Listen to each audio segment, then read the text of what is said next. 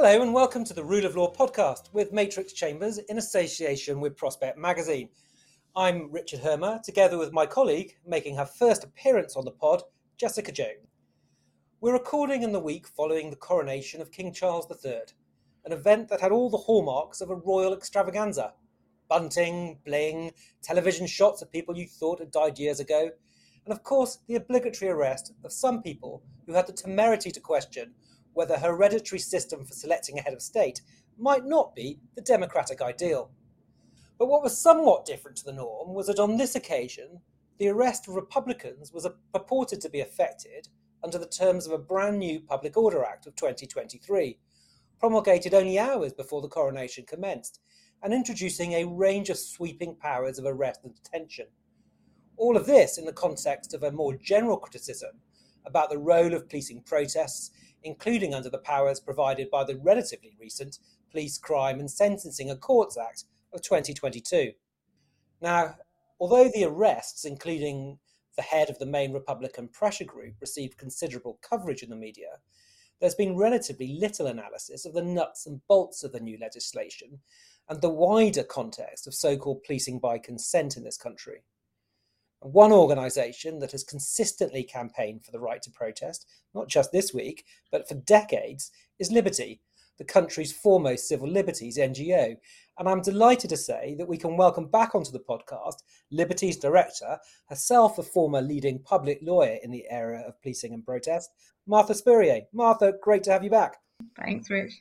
Can I just begin with a bit of context with the Act? Because you could be forgiven from reading the papers in thinking this was emergency legislation that was somehow steamrolled in just to mark the ascension of King Charles.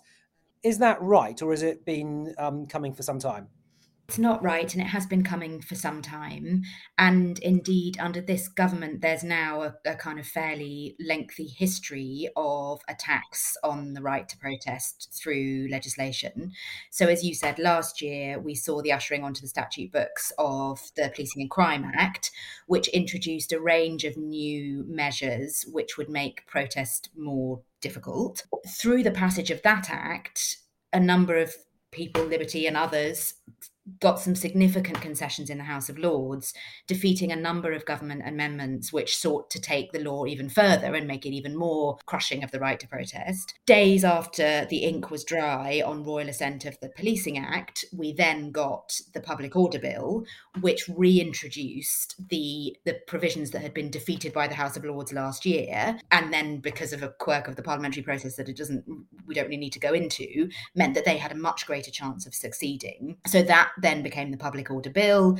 The bill progressed through Parliament as, through the standard stages. And then I think it's fair to say it was rushed a little bit in the final few weeks so that the ink would be dry for the coronation. But it wasn't emergency legislation or anything like that. It was, in fact, something kind of much more thought through and part of a broader strategy, I think, that this government has been pursuing for some time. And we're going to talk about some of the details of the Act in a moment. But, generally speaking, it looks as though it's addressed not to policing generally, or certainly not coronations and royal weddings, but in fact of environmental protest, that it's arisen in large measure because of the type of demonstrations and activities from Extinction Rebellion and others, closing roads, etc., etc. So I think that's certainly been the context in which the political rhetoric has been able to amp itself up, Insulate Britain, Extinction Rebellion, Just Stop Oil. And so we see, as we'll come on to, provisions in the Act about disrupting national infrastructure. We see concepts of serious disruption emerging. And as I say, rhetorically, I think it is right that that was the political context in which this legislation was pushed through.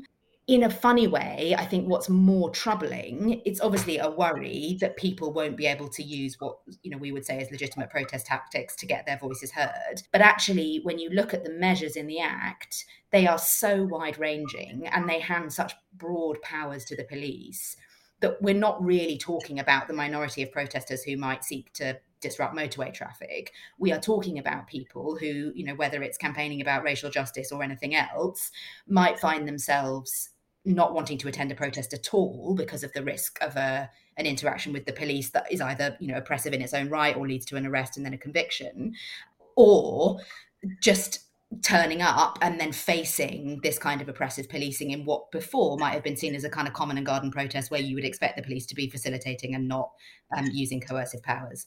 Yes. Things that I also think is notable in that context, environmental protests and the disruption of things like the road network being the hook on which this legislation has been hung, actually overlooks the fact that many of the Extinction Rebellion protesters, many of the Just Stop Oil protesters were prosecuted under existing legislation. So to say that this piece of legislation was necessary in order to deal with those protests, I think just isn't right. There have been many, many trials under existing offences like obstruction of public highways that have gone ahead in respect of those protests.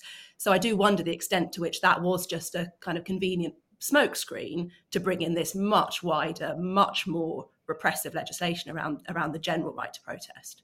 Well, let's look at some of the provisions and let's begin at the beginning, and it's the creation of offences in Section 2 and Section 3 of effectively locking on, which has become a kind of an increasing tactic that we have seen in environmental protests, of locking yourself to a structure or locking yourself to another person, causing disruption, whether it's on the M25 or elsewhere.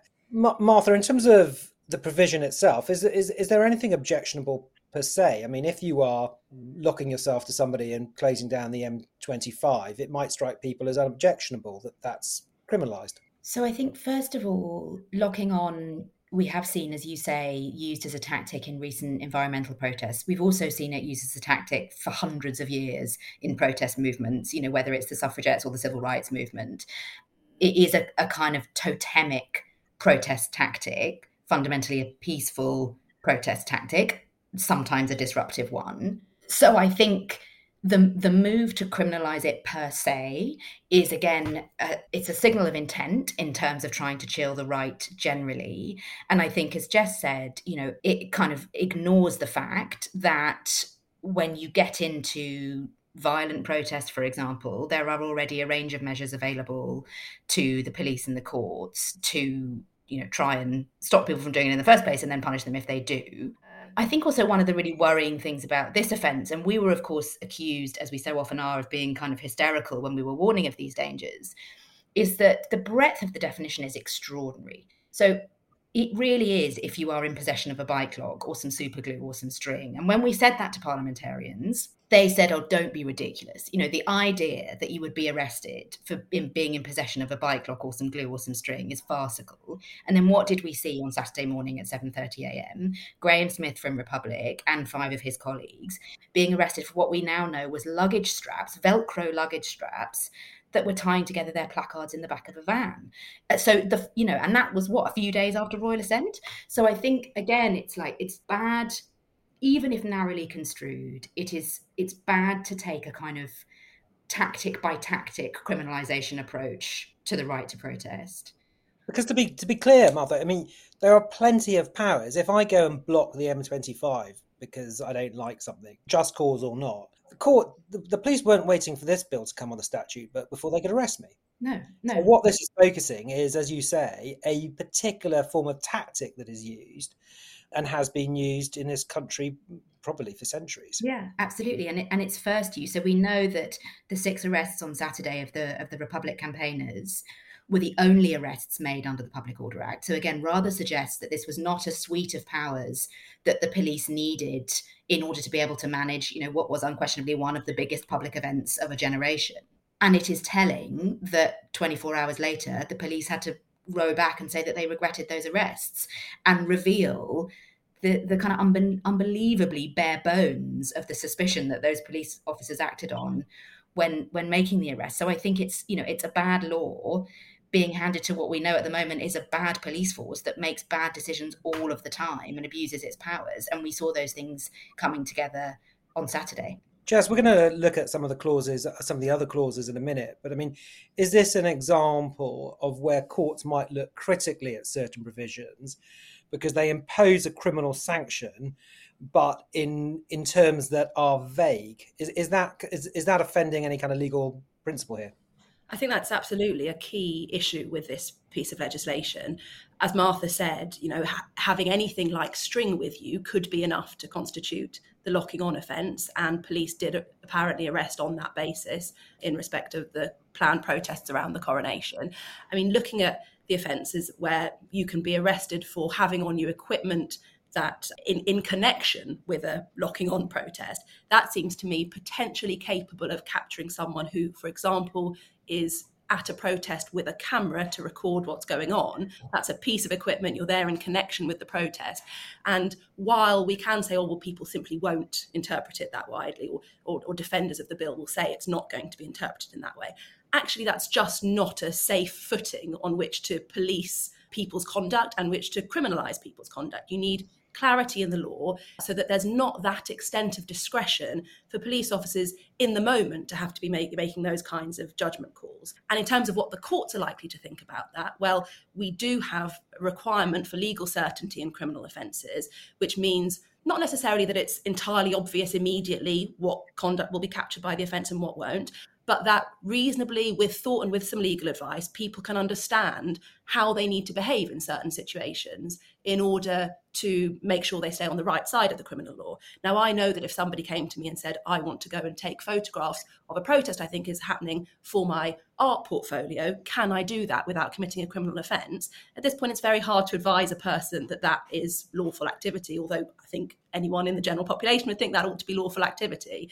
I think that's the problem here. And, when we get to consideration of particular human rights arguments that people might run in respect of these offences, we have the same problem. In order for an interference with somebody's human rights, so let's say freedom of expression, which is the most likely, or possibly freedom of assembly as well, the most likely rights to be engaged in these kinds of protest situations, they are qualified rights. So there are bases on which it is appropriate for the government to restrict the exercise of those rights. But in order for those restrictions to be lawful, they need to be what's described as in accordance with law. And in accordance with law means it needs to comply with the legal certainty principle. People need to understand what the basis and extent of the restriction is. And then, of course, subsequent to that, it also needs to be proportionate. Well, do we have such a problem with peaceful protest? Is peaceful protest so much something that we need to clamp down on that it's proportionate to potentially criminalise the person who happens to have some string in their bag, happens to be taking photographs of the protest? I would be very surprised if the courts thought that that was proportionate when push comes to shove. So let's look at some other provisions. I mean, there really are. I mean, we don't have time in a single podcast to look at them all because it is like a smorgasbord of kind of vagary and probably non-convention compliant provisions. But let's stop next at section 11, because section 11 is about the powers to stop and search, and it appears to give a power to an officer of inspector or above who reasonably believes that there might be public order offences about to be committed in the locality, to authorise any police officer to conduct stop and search of people or vehicles in their locality without suspicion for up to 24 hours. Martha, have I read that right? Yeah, I mean, it's absolutely eye-watering. I think it's one of the most eye-watering provisions of the bill.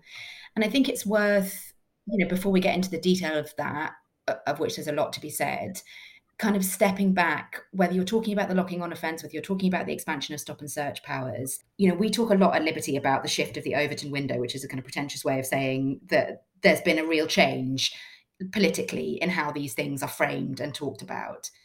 And I was very struck when this bill was making its way through Parliament. I gave evidence to a committee of MPs who were responsible for scrutinising the legislation. And just the nature of the questions was different from what I would have been asked 5 years ago. Is it legitimate to have a school run interrupted by a protest? I find it extraordinary, the idea that it wouldn't be legitimate to have a school run interrupted by a protest. The idea of disruption is kind of a new idea on the scene when you're thinking about how to legislate around protest. And the stop and search stuff is a really kind of headline example of this, where, Theresa May rode back stop and search powers in the context of counter-terror because she saw that they were deployed in a racist way. She saw that they were completely ineffectual in terms of deterring crime, and felt that in the context of counter-terror, they couldn't be justified. And then suddenly we see in the context of protest, suspicionless stop and search being rolled out, as you've said, Richard, on this massive scale, area-wide, when again, we know, if you are a person of colour, you are 20 times more likely to be stopped and searched under suspicionless powers than if you are a white person. tie that back to Black Lives Matter protests in 2019, and it is very difficult to see how a measure like this can be justified either on the basis of kind of public protection and public order, or just on an analysis of discriminatory racist policing. And again, in the context of the KC report and the scandals that have beset the Met Police over the last few years, it felt to me with the introduction of those stop and search powers that it was just an extraordinary act of legislation to hand those powers to the police in the context of protest. And that once you've done that in the context of protest, there's nowhere that things like suspicionless police powers can't go. It's interesting, isn't it? We'll turn to another provision in a moment of the Act, but you kind of raised the kind of difficulties with the Met. I mean, in one sense, Mark Rowley's come out to defend the actions over the coronation because of seeming concern for the horses. In one sense, one would have thought that if you were commissioner, you wouldn't welcome these powers because they place such discretion on your officers that creates a kind of an exposure for things to go wrong at precisely the kind of moment in the Met's history you would have thought it doesn't want these sorts of problems. But yet police officers, even liberal enlightened police officers, seem to want more powers, not less, don't appear to see the dangers of politicians giving them the powers. I think that's broadly right. I mean, in fairness, both during the passage of the Policing Act and of the Public Order Act, there were senior officers, retired and current, saying you're not doing anyone any favours by giving the police broad and ill-defined powers that are kind of setting them up for confrontation. And, there are people, I think, who are thinking about how police deploy at protests, whether they deploy at all, from kind of closer to the establishment than just like NGOs like Liberty. But I think institutionally, well, we've seen, the KC report sought the Met's acceptance of institutional racism, misogyny, homophobia, and the Met resisted it. And I think Mark Rowley came out fighting after the weekend. The comms coming out of the Met in the run-up to the coronation to me seemed tone deaf when they talked about having a kind of very low threshold for disruption. I think it's beleaguered, but it's still in sort of warrior defensive mode a lot of the time, the police. All right, we've got time for one more legislative horror, and that strikes me. Perhaps I think the clauses that, or the provisions that I found most troubling, which were Section 20 onwards, which deal with what are called serious disruption prevention orders. And they appear to allow a prosecution or a post a conviction or a police officer post conviction to apply for an order that for up to 2 years, renewable by another 2 years, that would prevent a person from participating in further protests, either by confining them to a particular location at a given time or precluding them from going to a given location at a given time, or preventing them from going on the internet and encouraging others to go to protest, at which there may be a risk of a lawful protest. Again, Mother, is there any form of precedent for these type of orders and what we're seeing in this Act? No, I mean, possibly in other countries. Go on, Jess. I mean, the thing that springs to mind for me here, and it's linked to what Martha was saying about the reintroduction of suspicionless stop and search powers. The thing that this makes me think of is TPIMs, terrorism control orders measures. Yeah. So of course those go wider. They apply sort of over a period of 2 years. A person's under conditions constantly. Whereas, as I understand, these serious disruption prevention orders. Just for listeners who might not know what control order and TPIMs are, those are people who are suspected of very serious criminal offences, but without enough evidence to secure a conviction. Well, certainly people who are suspected of involvement in terrorism-related activity. Yeah. And so what we're seeing here, again, like with the suspicionless stop and search, is essentially a rolling out of powers that have tended to be confined to counter-terrorism to the realm of protest and to the realm of peaceful protest, because I don't think anything in this Act is premised on people being violent, right? This is premised on peaceful protesters, peaceful but disruptive protesters. There are other circumstances in which post-conviction orders can be made against people. So, for example, people convicted of football hooliganism can have football banning orders put on them that prevent attendance at matches. Those are much more limited in scope and in the kind of activities that they prevent people from doing. They don't disrupt people's ability to participate in kind of basic democratic life, which these do go to. And they tend to arise from where there's been violent crime rather than peaceful civil disobedience. So I don't think there's a proper precedent. And I think it is astonishing that the first thing that comes to mind is these really onerous measures, which themselves are heavily criticised and challenged for the disruption and interference that they put on people's lives, but in the counter-terror context, being rolled out to this kind of sphere. I mean, look, Parliament's sovereign; it can do what it wants. But the domestic courts would interpret it in a way that needs to be consistent with human rights, if that can be interpreted in that manner. And then Strasbourg can or deem it's incompatible with the Human Rights Act, and Strasbourg can say it infringes a convention rights. What's your take when you look at a clause? I keep calling it a clause. It's, of course, now an act. It's no longer a bill. What's your take as to the attitude of courts when they see a provision such as this under challenge? Yeah, well, I think, as part of a proportionality analysis, so as I was saying earlier, when you're looking at an interference with a qualified right, that one of the criteria that needs to satisfy is that it's a proportionate interference. That will require courts to consider whether a fair balance is struck between the rights of the individual and the rights of the public at large that the measure purports to protect. I think an onerous measure like this being placed on a person who has participated in peaceful but disruptive protest, as compared to the rights of the public to be protected from disruption of their daily activities, the infringement of the individual rights there seems so disproportionate as compared to the protection of a public right to live one's life free of inconvenience. And so, again, I mean, I'm sure this will be litigated, and I would not want to be the person defending the proportionality of it. Martha, can I ask you about some of the politics of this? I mean, Liberty, as ever, has been fantastic in both the kind of trying to raise the profile, letting people know what's going on, but also in terms of lobbying within Parliament. What's been the reaction of Labour? Yeah, it's a good question. Incredibly disappointing so far. So people may have seen that the other opposition parties have been consistent in their criticism of this act and when it was a bill. And then after the coronation weekend came out saying that they would commit to repealing it and would seek a similar commitment from Labour, and we have yet to receive such a commitment.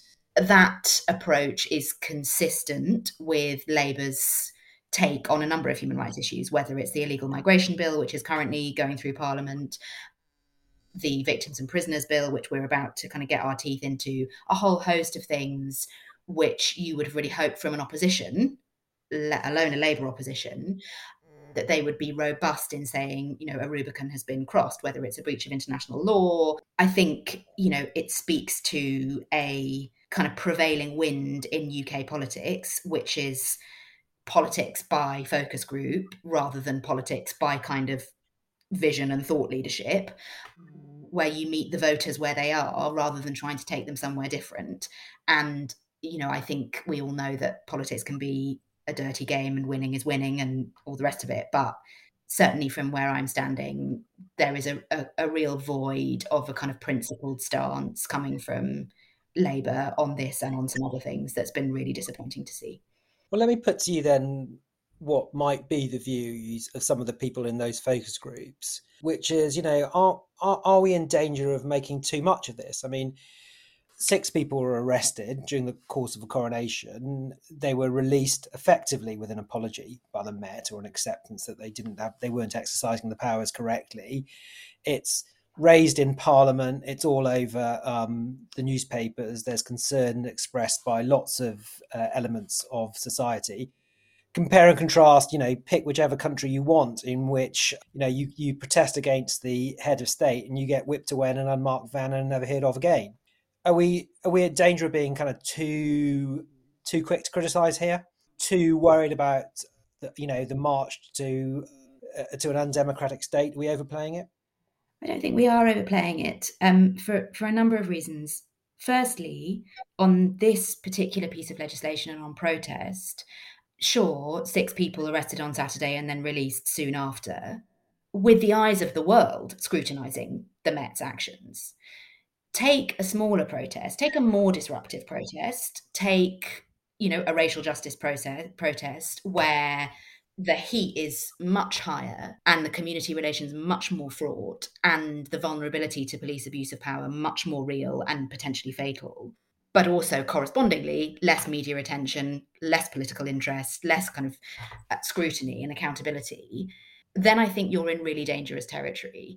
And you look back at the moment when 6 people got arrested at a coronation and you think we should have taken that a little bit more seriously.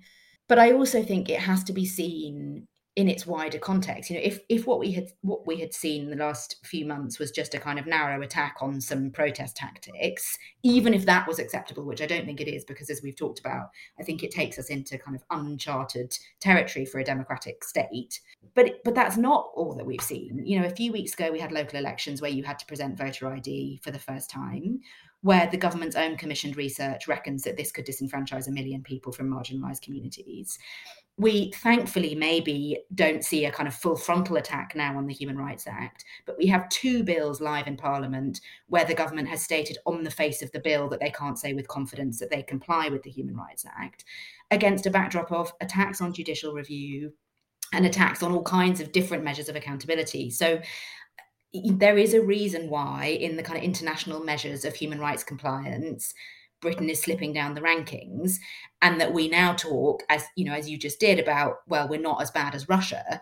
It feels to me a really sad state of affairs if what we can say is, well, at least you're not whisked away in an unmarked van.